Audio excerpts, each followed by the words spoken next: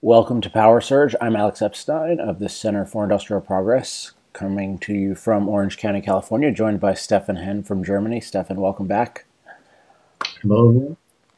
All right, we're going to do another lightning round today. Before that, just remember or learn that you can get all the latest info on the book, The Moral Case for Fossil Fuels, at the very easy to remember site, moralcaseforfossilfuels.com. So moralcaseforfossilfuels.com, check it out. You can get your own copy. You can make a bulk order. You can even buy a book for a student. So let's do it. First story. The Energy East pipeline in Canada, or the proposed pipeline, according to an alarming story in Grist, would be even bigger than Keystone XL. Is that supposed to be bad? Doesn't that mean it could transport more oil farther? That sounds like a very good thing. Stefan? Yeah, they are actually listing all the project that they, or the environmentalists for the most part, have successfully blocked in Canada, and they hope to block this project again. And yeah, I mean, if they were influential enough, at some point they might block all oil from going around the world, and that would be catastrophic. So bad news if they have this kind of influence in Canada to actually stop the project. Definitely. All right, Gina McCarthy tells us act on climate change or our children will get asthma. Stefan, you start. Yeah, the EPA chief officer Gina McCarthy wrote an article, and she,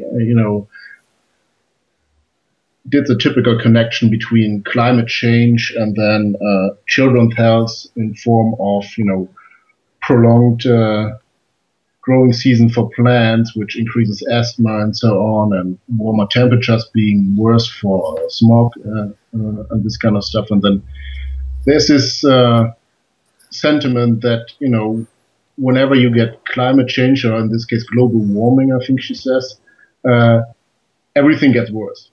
Like it never has any positive influence on anything. Like I mean, a prolonged growing season would be something very good for most people, I would say.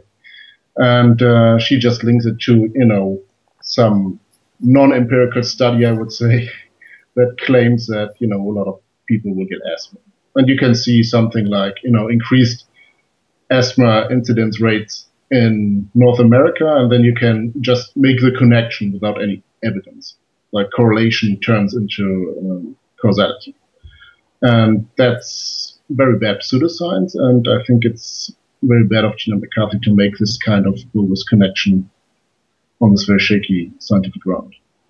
We'll also check out Moral Case for Fossil Fuels, which you can get at the .com with that prefix, because it explicitly talks about the pseudoscience behind the asthma. Note that, yes, if you ever have a complex systematic phenomenon which somebody says is universally bad in every area of life, that is a mystical viewpoint. That is impossible. If it's a systematic, complex thing, it's going to have some amount of positive and some amount of negative impacts because there are billions and billions of impacts. So when something has the coherence of this essentially has the coherence of if you hear climate change caused X, it essentially amounts to the devil caused X.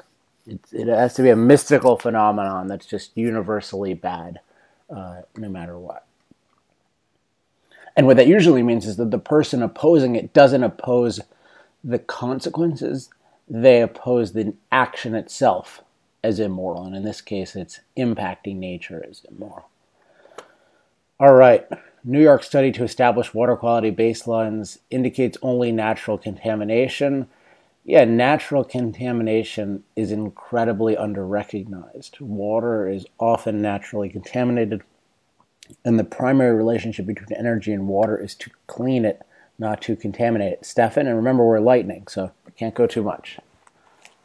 Yeah, so this was a study to establish a baseline of general water quality in southern New York State. And what they found, and I just read you a quote, when examining possible environmental drivers of the methane patterns, methane was not significantly correlated to proximity to gas wells. So what this means is that you generally find methane in groundwater aquifers, and that's a natural phenomenon in that area. It's not connected to increased, natural gas mine. And that's something to keep in mind every time you see a news story that says, methane found in groundwater near to some natural gas well or something. I mean, it's perfectly normal to have some methane in a freshwater deposit underground. Got it. All right. The Bureau of Ocean Energy Management is leasing more area for oil and gas production. And Neil Young, who's particularly known for going up to Canada and opposing things, is unhappy. And my view on that is all things being equal, new production is definitely a good thing. And, were I not to be able to make it to any given voting booth, I would simply tell someone to do the opposite of what Neil Young advocates, and I think that would be a pretty good act of civic responsibility at the ballot box. Stefan? Yeah, I agree that generally that's a good sign. The only thing that bothers me is that the government can dish out these leases for Gulf of Mexico drilling at any time or not if it chooses to. So that's just, if you want to increase your ratings on the economic scale as a president, you might just, put out more leases. And if you want to have more street credibility with your environmentalist friends, then you just, withhold leases from the industry. And the question is, why does the government not just, lease out all of these areas in the Gulf of Mexico? Because it's apparently safe enough. Yeah, great point. All right, the Government Accountability Office says that the government needs to implement a research and monitoring plan on ocean acidification. Number one thing I'll say here is we have a great link which we'll share with you, which I thought was an excellent article on so-called ocean acidification, which I think is better described as, pH impact on ocean. I've talked about in my debate with McKibben about the misuse of acidification, given that it's not anywhere near acid. And the other thing is just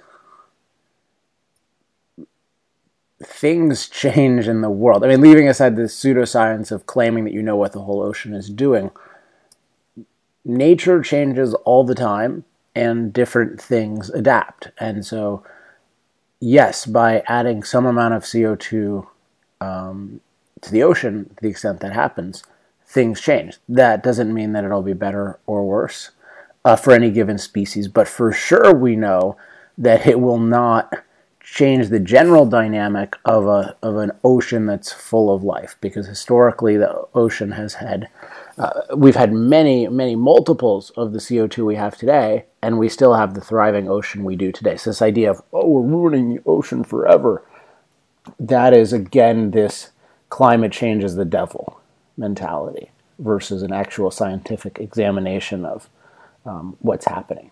Stefan? Yeah, I think that ocean pH issue is similar to so many issues where there are just claims that humans impact some system in some way, and that's always bad, and we already know that it's catastrophe. And it's interesting to know that most of the things happening in the oceans on a chemical point, we don't actually know. Like, there's an estimate of something like 70% of the world's volcanoes are on the seafloor, and they constantly add some chemicals into the water.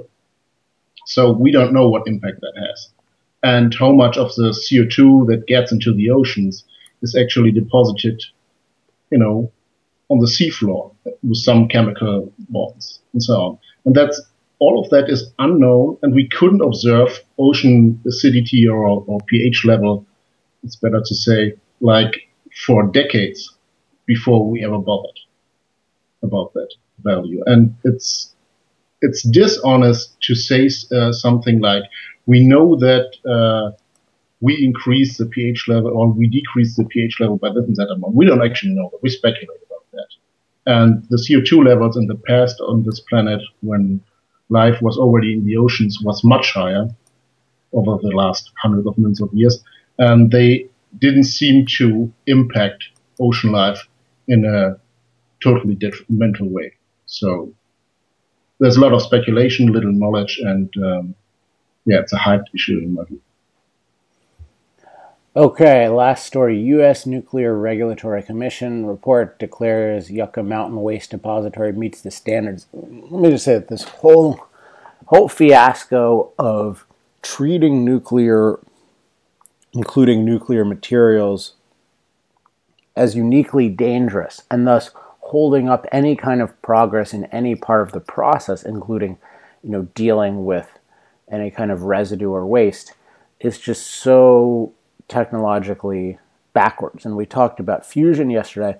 And if this is the mentality that we bring to fusion, assuming there was some practical development, that's what's going to hold it back. So we need a truly scientific government that passes laws based on genuine evidence of risk or not based on this mystical or primitive religious perspective that the new is scary. Stefan? Yeah, I think this is an example of just government bureaucracy and politics, playing a totally useless game here. I mean, that's volume 3 of, I think, a 5-volume report. And volume 4 and 5 will be released in the future someday. and then politicians will, interpret it in a different way. And the real issue here is, do you think that we need to make a plan to store some nuclear waste for a million years? The issue is now, when do we have nuclear reactors online that can actually use this as fuel?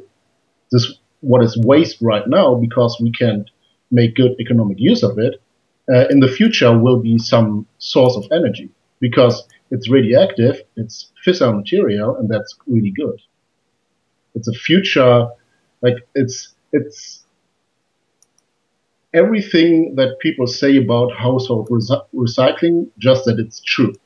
It's a useful resource, and we just need to encourage engineers and business to find a way to make good use of this. And this is not at all dangerous. I mean, we have been storing, even in Germany, we have been temporarily, quote unquote, storing nuclear waste for decades without any issues. Nobody dies, nobody gets hurt.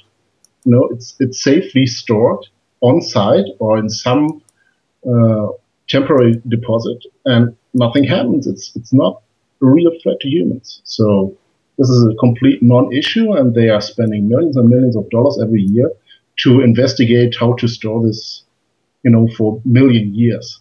That's absolutely crazy. All right, well, I'm not going to beat that line about household recycling. So, Stefan, thanks for coming on. Thank you. All right. Again, moralcase4fossilfuels.com, and we'll talk to everyone soon.